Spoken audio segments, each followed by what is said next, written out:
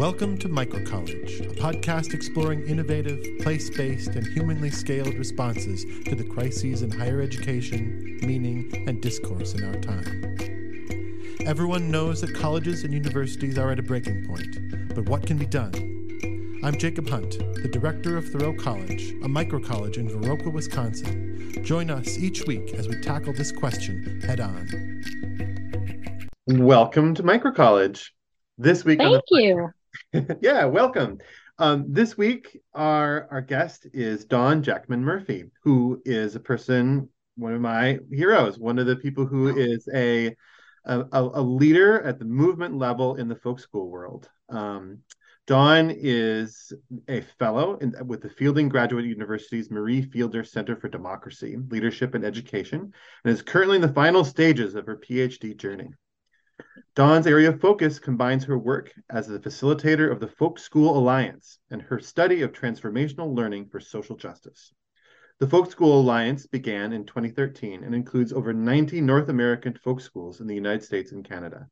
This group began meeting monthly through an online platform in 2018 and continues today, engaging in multiple collaborations supporting and promoting folk schooling in North America.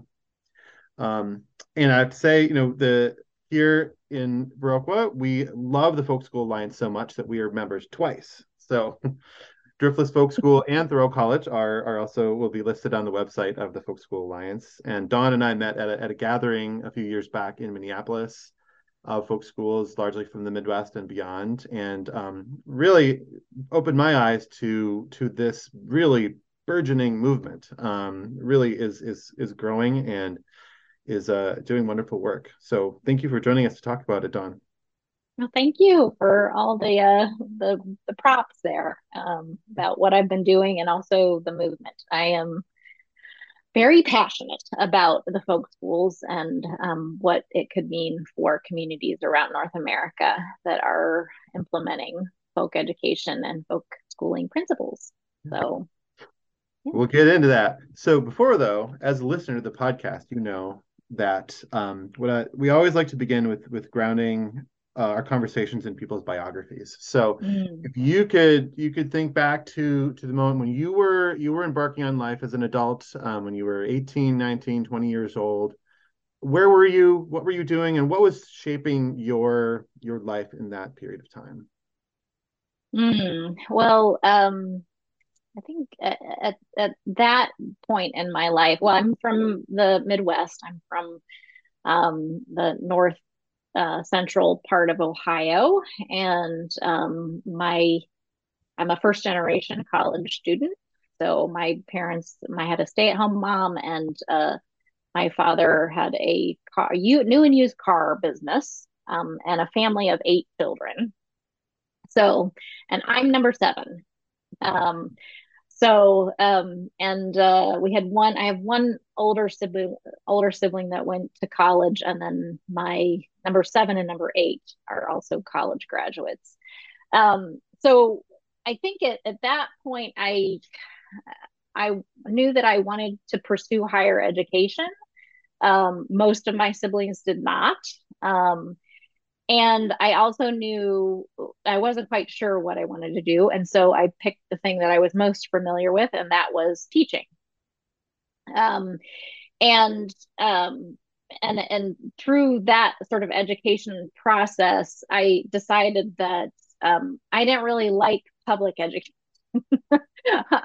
And through my teaching practicum and observations in classrooms, I didn't see a context for flourishing, like true flourishing and passion. And so I started to look at alternative sort of education, alternative cultural experiences.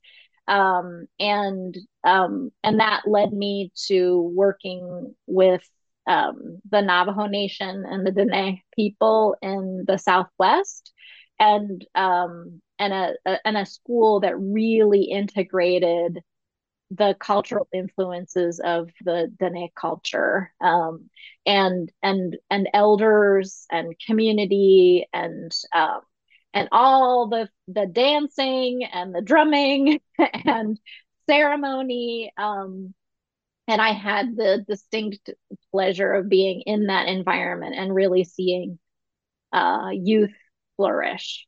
And so that kind of is and that's kind of what in my household too. My mother was a quilter and a crafter and sang every day, although it was debatable on whether anyone really wanted to listen to her singing. um, but she did it, and she did it with spirit, and joy, and that's what I didn't see in the public school classroom, and was looking for it in other places.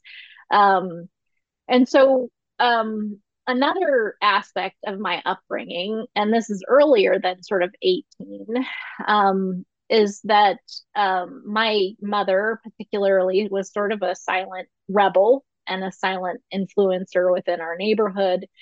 And being in Ohio in the early 70s, in a new neighborhood and a new development, and new houses were being built. And so one of the things that happened in the neighborhood was that all the kids would watch the house being built, and it was a gang of children because they were mostly young families, and a lot of my siblings as well. That the house would be built, a moving day would come in, and the new family would show up, and all the kids would line up on the sidewalk or at the curb to watch the family roll in. And of course, our objective was to get into the house and to see what it was and to meet the new people and that sort of thing. And one particular time, and this was around kindergarten for me, so quite young, but it was a very memorable experience. The car rolled up, the family got out, and it was an African American family, the first African American family, the first family of color in the neighborhood. And the feeling was very different. The kids went back to their houses. I just remember being like, what's going on? Don't we want to? No, we don't want to do that. And then over a couple weeks, there was another entity in the neighborhood that put a petition together to try to get the family removed or to force them out. And my mother was very strong in that was wrong. And I remember walking around with her, and she often wouldn't hold our hand, but she would put her fingers down so we could hold her fingers with my little hand.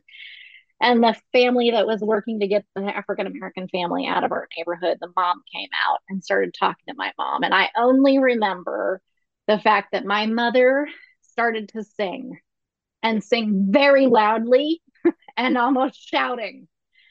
And it's the song, You've Got to Be Taught.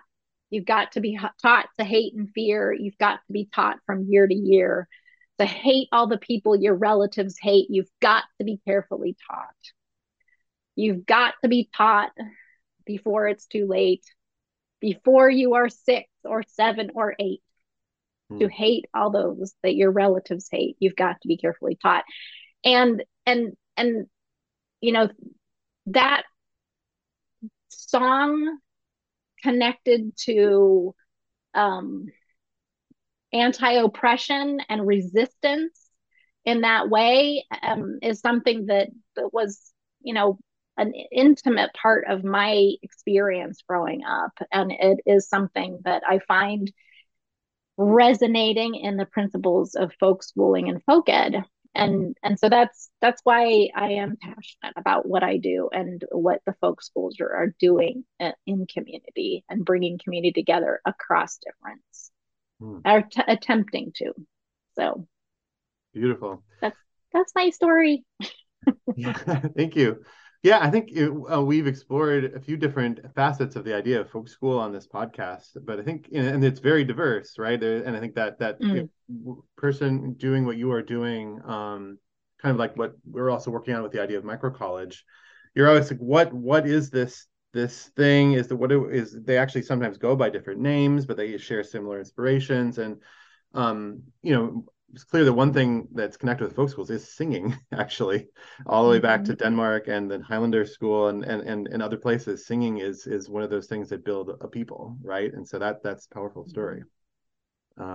So yeah, so maybe you could share, where you first heard of this idea of folk school. How do you connect with this? And then, and for the purposes, and is your definition of that term that you are working with? Sure. Well, I first heard of it. It's shared that my mom was a crafter, and I am a crafter, and I in my pursuit of working in education, I landed in community college. And part of my community college experience, I also integrated national service. So we had an AmeriCorps program that I looked at that integrated with teacher preparation. And so a lot of young people coming to do national service and to integrate that into their education as teachers, and lots of them wanted to learn how to knit, and I knew how to knit. And so we put together a group called Knitting Things Done. And if you're familiar with AmeriCorps, they often say we get things done, we're getting things done. So we're knitting things done. A couple people, and one in particular from that group of AmeriCorps members, I've kept in touch with, and she's from South Carolina. And she was learning how to spin her own yarn. And she said, we should learn how to spin, and we should go to John C. Campbell Folk School. And I said, what's a folk school? Oh, little did she know how much that would change the direction of what I do and where I am, and that sort of thing. And little did I know, really. So I learned about folk schooling through John C. Campbell and through craft. And that was the time that I think the search engine du jour was Alta Vista. So we can go back that far. And when I Googled, the two things that came up were John C. Campbell. It's one of the oldest folk schools in the United States, and so Highlander. And I told the song about song. I told the story about song and how important that is to me and that story, and the work that Zilphia Horton did at Highlander in her community organizing through music, and that connection, deep connection with identity and culture to anti-oppression and resilience of a community, really just resonated with me. And so I started looking, every once in a while, Google came along, and then I started Googling, and I saw all these new schools starting to pop up, and decided that's what I wanted to study for a PhD, and then started my PhD journey, and then started contacting folk schools. So how do I define what a folk school is? And this is often I ask the question, what is a folk school? And I am asked this question all the time. And I've decided that the definition that I provide is that it is a group of characteristics or principles that organizations live out in different ways.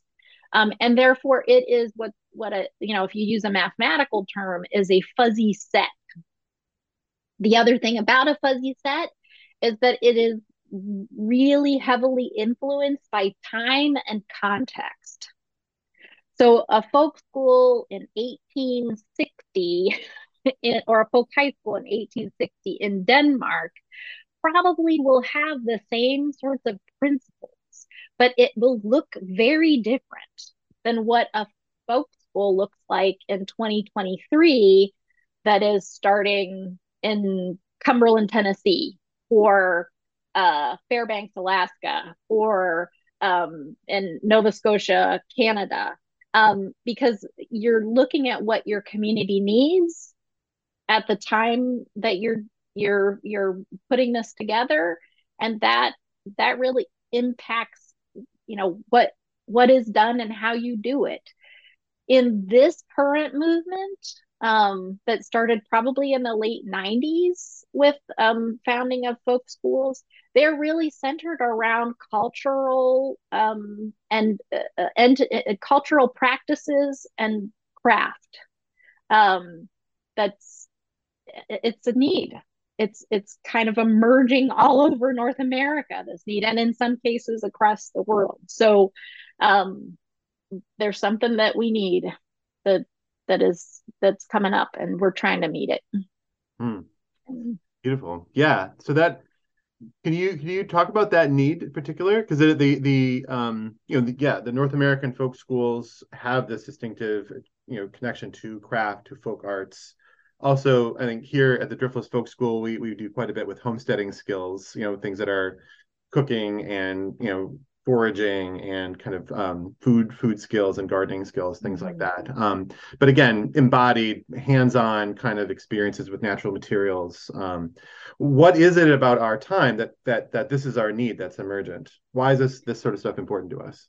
Well, I mean, when I've asked that question, but technology has divided us from ourselves and our place and our community in many ways. It's allowed connection in other ways, but like immediate connection through our bodies is something that is lacking. Um, and and that connection with our immediate community is lacking. So there's social isolation, and sometimes that is um, um, exacerbated by digital isolation, and also connection to place. A tangible tacit understanding of place and self is something that you don't necessarily get through the society that we have right now. And what you've described, our so the members in the Folk Education Association of America and the Folk School Alliance are farm schools. They're organizing entities. They're craft and community, and some of them do all of that. They do language instruction. They do stream health. It is it's very connected to place. And one of Fairbanks Folk School and did a little mini documentary as part of a study that we did, and Carrie Hamos talks about folk schools are different in every place, and it's one of the things that makes them unique is that it is what is in the location where the folk school is. They do a lot of, I mean, they center their work on the arboreal forest, whereas others center there's a Cortez folk school in Florida, and that it's very different what they do, and it's connected to what the community, how you live in the place you live. So yeah, that's certainly, it's a wonderful thing to meet and to hear about these other folk schools, and you learn something about their place, right? And also, I mean, I can reflect on the folks I've been interviewing on the podcast, and also the people who attended that gathering in a few years back in Minneapolis.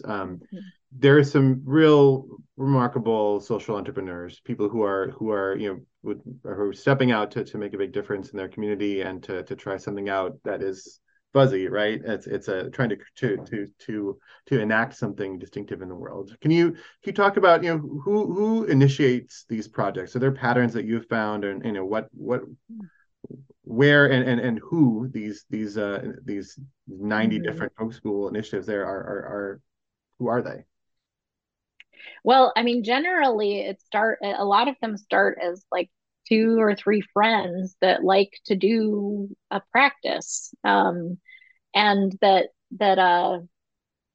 they want to share that practice. I think the one of the main founders at North House Folk School is a boat builder, and he likes to build boats. He likes to do that with friends. And that in started there with a group of people that were doing that and wanting to share it. And I'll go back to Fairbanks Folk School. They like to be in the arboreal forest, and they want to bring their families, and they want to bring their families. And then it started to be something other people wanted. The Land Alliance Folk School in Iowa, and there I can't remember the lady's name at this point, but she had the whole let's have pizza together, and then it turned into a gigantic thing. The community just coming together to make pizza together, and then and it's a couple friends that get together that enjoy a practice, that want to share it, um, and that start to organize around that. The Shenandoah Valley Folk School, which is still under development, is the person that's sort of putting that together, or sort of leading that charge with a group of folks, moved into the area and really wanted to get to know about where she lived, and wanted to make connection, and started to look for models for how she could do that in a very structured way. And so she met a bunch of people, and this was during COVID, so joined online communities, did a survey. What would you want to see in our community? Out of that survey, got people that were really interested in the folk school idea, and now they are launching their folk school but I think it was 3 women. And I'll have to tell you, I think it is a female led movement. There are men involved, but the majority of the new founders of schools are women, and white folk. Um, and that I think that's something to be examined too. That that this is a need within white communities, um, that that they're trying to meet this in some way, or nurture their communities and connection. Um, and that's not to say that it wouldn't blossom in other ethnic communities and or racial communities, but it just so happens that this is really a white Northern European movement. And that might have something to do with connection with the Scandinavian roots of it. But only about a quarter of the new folk schools have any awareness of the Scandinavian folk school movement. So yeah, that's an interesting kind of dynamic. I think if go back, if you could talk a bit about that history. I think that you mentioned the John C. Campbell Folk School and the Highlander Folk School, which are both have been around since the early 20th century. They both have pretty direct influence from Denmark, right, in their origins. Yep. They both landed in more or less the same region in the U.S., which is southern Appalachia in Tennessee and North Carolina. But they manifested this folk school idea in quite different ways, right? Could you talk about that? Sure. So the Folk Education Association of America is sort of categorized different movement, folk education movements. So there was the Danish American folk school movement that was, late 1800s, early 1900s. And then there's, what we have sort of labeled as the American adaptation. And that is individuals from North America going to Denmark or Scandinavia. And in the case of Highlander and also John C. Campbell, their founders went to Denmark and were looking for a model of education to adapt to their context. And the Danish Folk High School model is what they chose to utilize.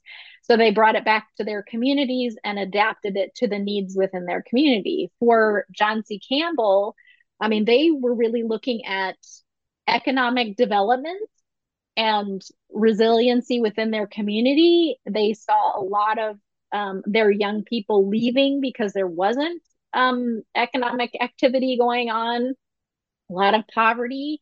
And so, in its very beginnings, and within the first few months of a year of John C. Campbell forming, they started a farm school, they started a savings and loan, they started you know, a dairy.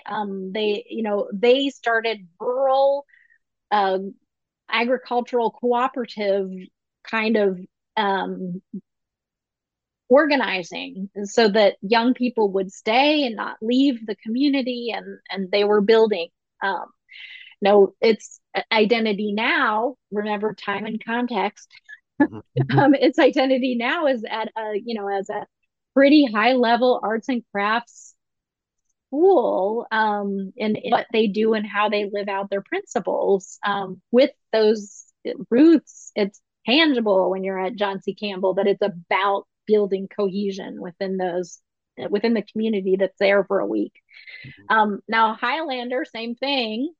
Miles Horton and Don West, um, generally the two folks involved that are named as founders, although there was a multi-ethnic, multi-racial group of people that founded Highlander. They went to Denmark as well. In the book The Long Haul, which is Miles Horton's autobiography, he talks a lot about his experience in Denmark, and he looked at the schools at the time, and the way that they were being implemented, and was like, no, this is not what no, this is not what I want. But be connected to folks that were connected to the early schools. And he said, that's what I'm interested in. And he brought that back to Monteagle, Tennessee, that idea combined with African American influences and the influences of the area.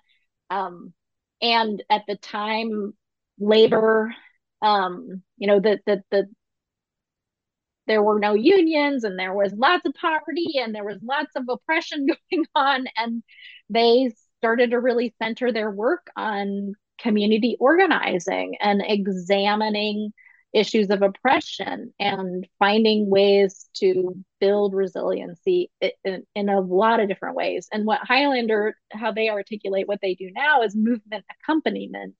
Mm-hmm. And that's, again, it's when you go to Highlander, it's tangible that what is done is creating a community and connection with those that are there during the study that's there. And when I was there, it was a group of people that were looking at gun violence. There was a group of Black Lives Matter folk, and there I was. I want to get folk schools together,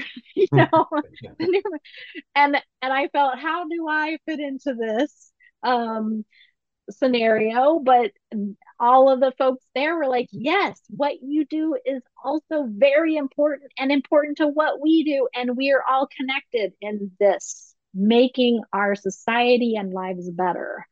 I probably went off into another sort of category there, but that's kind of what I know of how Highlander and John C. Campbell evolved and were adapted from the Danish folk high school model. Yeah, don't apologize for that, telling that history. I think it's history that I think people should know. And in general, North American and Danish folk high schools, the story of Highlander, those are stories that I tell whenever I get a chance as well. So because it's important. And I think one of the things that I appreciate about folk schools, the folk school movement, is it does, this is an idea that challenges our habit of putting things into too small boxes, right? Mm-hmm. I'd never heard of a folk school when I got involved with a group that ended up starting the Driftless Folk School here in 2006. But I think it was a group of people who were a lot like the ones you described. They were people who had crafts. They were blacksmiths and timber framers and people who were interested in growing and cooking food and medicines and things like that. Wanted to share those skills. But they also were, beyond that and perhaps deeper than that, interested in building community, right? And Mhm. so there's all of those two things going on, right? Of like, there's some very, we hope that people go home and keep knitting and using these skills. I teach chicken butchering, and I do think that people go and use that skill. I hear back from them, so um, they come to learn something, not just for the aesthetic of it usually. Mhm. But even in the context of a class like that, people are building community. You see people like exchanging their contact information, and that important social capital is Mhm. being built and exchanged in that context. And it's something Well, that go ahead. go ahead. But I was going to say on that note, I did, in probably 2017, 2018, I did a analysis of the new folk school mission statements because a lot of people at the time and continue name a lot of arts and crafts schools in why isn't this school in your list? Well, one, I'm like, well, they haven't contacted me and say they're interested. And two, if you look at the mission statements of folk schools as a group, those entities that have folk school in their name, they say we build community through X. Right. So the thing that occurs most often in a mission statement for a North American folk school is that building community, strengthening community, bringing community together through craft, through outdoor adventure, through etc. And I think the folk schools that I've attended, that is a tangible emphasis when you walk into a classroom or a context where folk education is happening. It is about connecting with those people in that room and hopefully continuing that connection outside. The Driftless Folk School, located in the beautiful rolling hills and valleys of southwest Wisconsin, is a community of lifelong learners dedicated to cultivating personal and cultural resilience through hands on educational experiences. The Driftless Folk School offers classes in agriculture, land stewardship, natural history, folk arts and crafts, herbalism, wilderness skills, and more. For further information on the Driftless Folk School, visit us at driftlessfolkschool.org on the World Wide Web. Beautifully said. Yes. Yeah. That's context that you are in a unique position to bring, right? Having looked at all those mission statements. Mm. So maybe that's a great transition to talking about the Folk School Alliance and the Folk Education Association of America. Can you talk about the work that you do and what can you do as, I just think, yeah, a meta organizer with all of these like local organizers? Well, one of the things because I was really interested in all these little schools popping up and wanting to connect with them, and what I found when I started to connect with them and call and talk to them and that sort of thing is, and actually at Arbutus Folk School here in Olympia, Washington, the founder there, I said, well, do you know there are other folk schools in North America? No. She was like, I thought I invented it. She knew of John C. Campbell, and had looked at it a little bit, but and there was this, and I hear it again and again with what I do with the Folk School Alliance. There's loneliness Mm-hmm. in trying to create this thing that people A don't know what it is, and B think it's a lot of different things, and you don't want to necessarily define it too tightly because so what I started to see when I was talking to folks is that they needed a place to connect in a community of practice. So, and the concept of community of practice really comes out of like apprenticeship, and whether you're at a wood shop or a furniture production and that sort of thing. But it is this group of folks that are engaged in a similar practice, and I wanted to bring that kind of that opportunity to these folks that are developing folk schools, so that there are things that are unique about founding a folk school. um, uh, Whether it's how do you get insurance when the insurance agent says, oh, you're a school, you need to do all fingerprinting because if you're going to be working with kids, and like, oh, wait a minute, we're not it's 16 and over or whatnot, and oh, so you're a trade school? No, not exactly.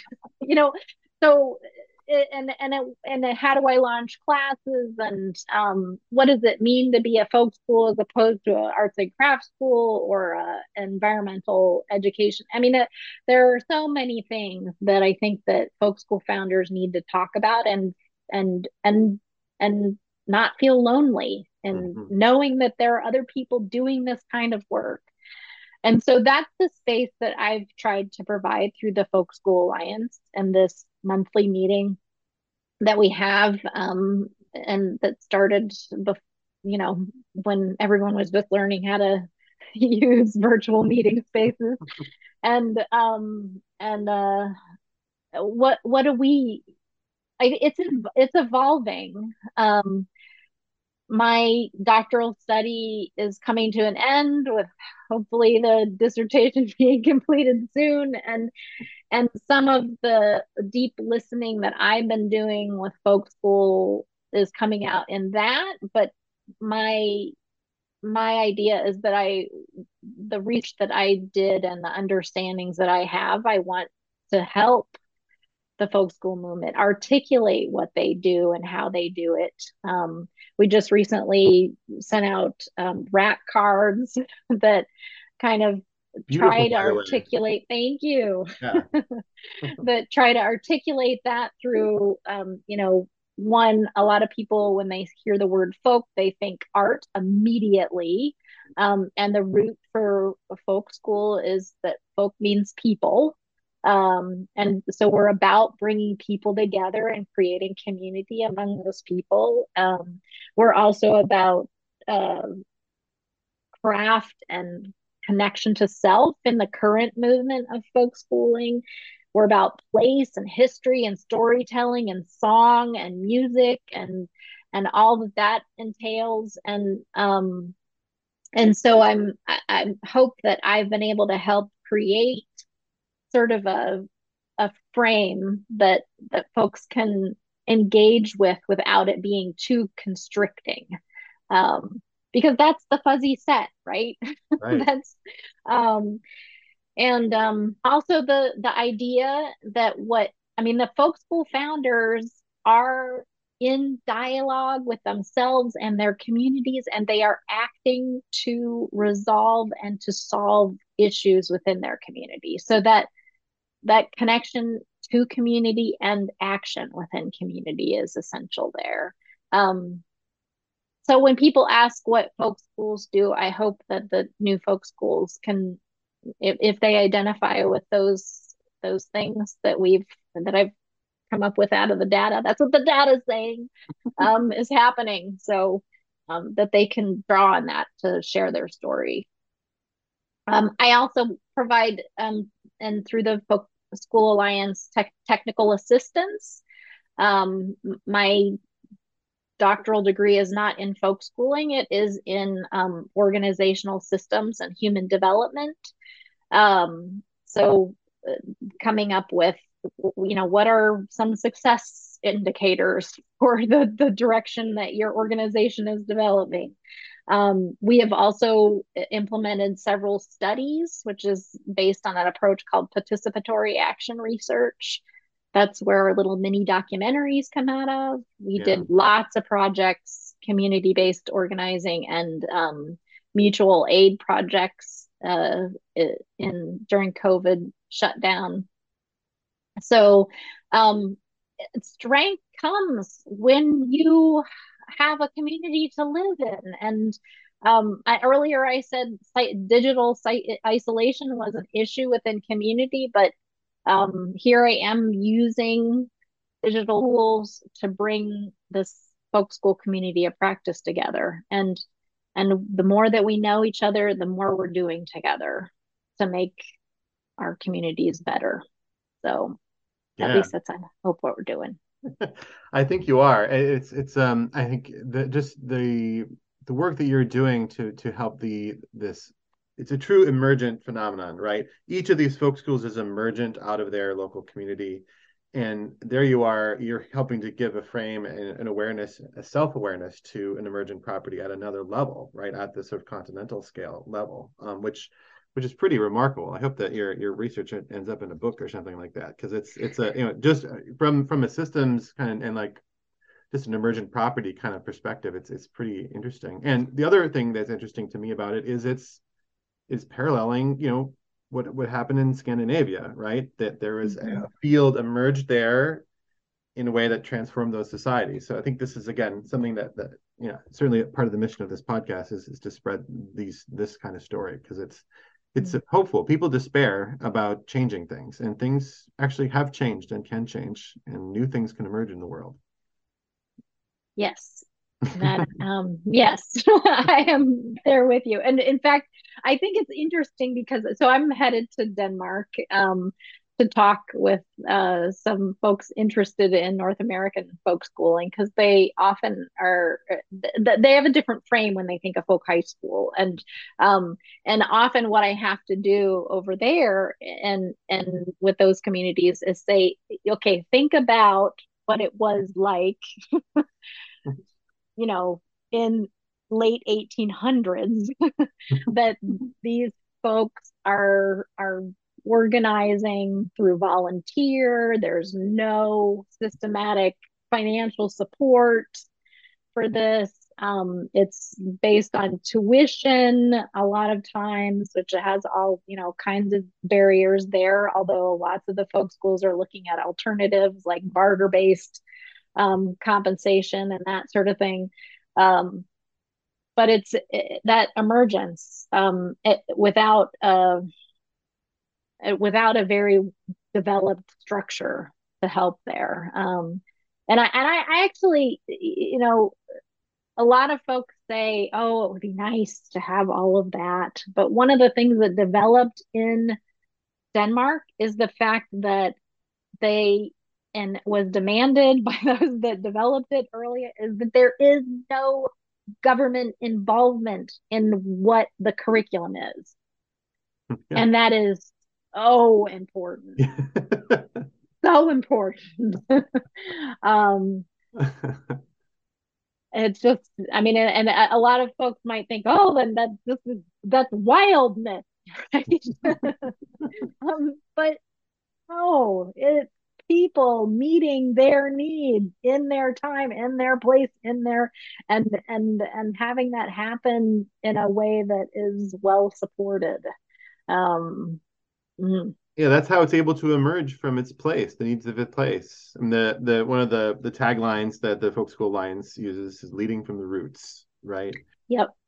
That's a beautiful image, right? And I think that that's emergence, right? And that has to come from below, right? From the roots. Yeah.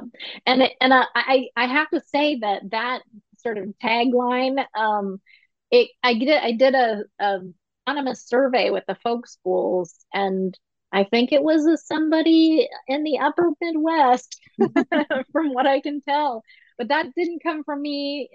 That it came from somebody out there in the folk school community, and I really resonated with that, and so did our board. And also there's a Miles Horton quote that kind of mixes with that, and that you can't cut off a tree and plant it somewhere and expect it to grow. You have to have the roots. You have to know the roots. So I hear that again and again. And also another famous quote by one of the principals of a folk high school in Denmark back in the day in the 1800s. You stick your finger in the soil and smell where you are. And if the skills of the teacher meet the needs of the people, you have a folk school, or in that context, a folk high school. Yeah. So it is really about listening deeply to where you are and the community that you're in.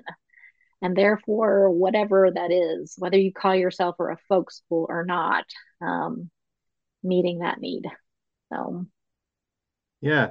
So on that topic, I know that one of your interests and passions, and it comes up in the stories that you've told with us here, is on on questions of social justice. And the United States of 2023 is different in some significant ways from Denmark of the 1800s. I think there's probably more like regional diversity in Scandinavia in the 1800s than people really realize, but people were generally of the same racial and ethnic and religious background. They were building a people from a little bit more tightly related kind of materials in a way culturally. But the word folk implies the building of a people, a self-consciousness of a community of people in some way. So I'm wondering about what you've learned, or what ideas you have about the role of folk schools in building a sense of peoplehood in our country or in our times. Well, I mean, one of the things about this is, like I said before, it is largely and maybe exclusively a white-led movement. And in this time, in this place, what it means to build community from the skin you're in. And with all of the challenges and the structures that are around us now, and this, our society in North America is built on white privilege and white. It is a fraught endeavor. And to try to adapt in this environment, and to be inclusive of all the people that are in your community, when you want to create a sense of belonging, not necessarily welcome. You want them to feel as though they belong. And that means that our folk schools that are white led, it's a high hurdle for them to delve deeply into how they are creating structures that either create belonging with the people that are in their community or not. And so what I've identified is a big challenge. And I don't think that's I'm at the risk of saying something that's very obvious as some sort of finding. But what I feel, and what the role of the Folk Education Association and the Alliance can be, is to provide support in that. We have a new project that's called the Folk Education Network. And that's because the term folk school is to some extent very limiting. There are a lot of entities out there doing folk education that are more diverse in a lot of different ways, that would identify perhaps with folk education and not folk schooling. And so we are looking at that, the issue of inclusion and belonging, and what it means to create community in partnership with other organizations doing folk education that aren't calling themselves folk schools. And that one of those is the African American Craft Initiative through the Smithsonian. Also the community singing movement. I think they've been doing really important work and looking at how they create belonging within their context and the gatherings that they have. Hard work. but essential and important if we really want to live out the idea of creating community cohesion with a broad spectrum of community. Like when you asked who's doing this, it's a group of friends normally, and so therefore that sort of connection with who comes to the folk school is largely created through those friend networks. And in our context and time now, those friend networks are not very diverse. um, and it takes an intentional examination of that and an intentional eye to developing systems that are more inclusive. And I think that this is an important time with all these new folk schools starting to really look at who's the community when you say community.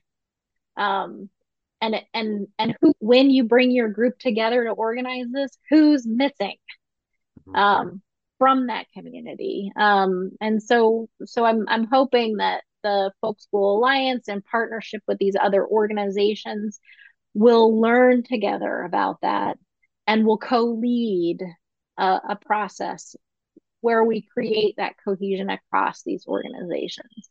One really significant learning that I've had that I was not aware of that the African American Craft Initiative has shared is that the word folk is a barrier to many African American craftspeople and artists, because even if an African American craftsperson or artist has been trained professionally and has an MFA and all the qualification in fine art, was and is often relegated to folk art.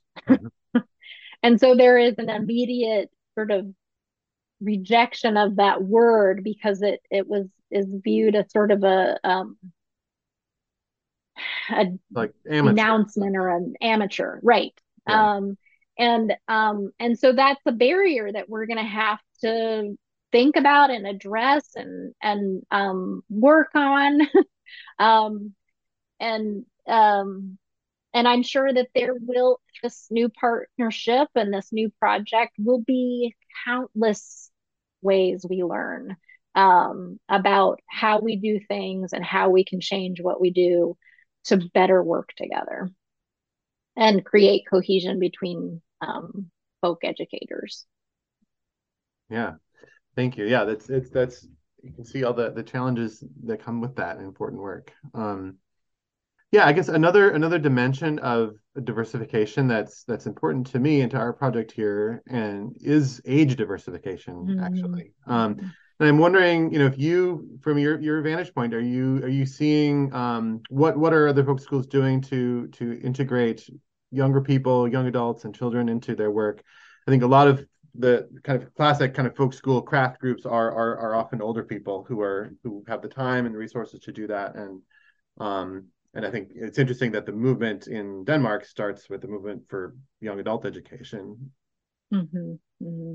Well, I mean, one of the things North American folk schools are different. A lot of them have integrated programming for families.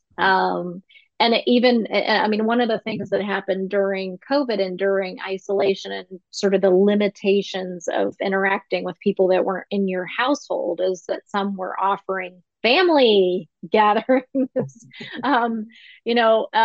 which I think are continuing offering that kind of programming.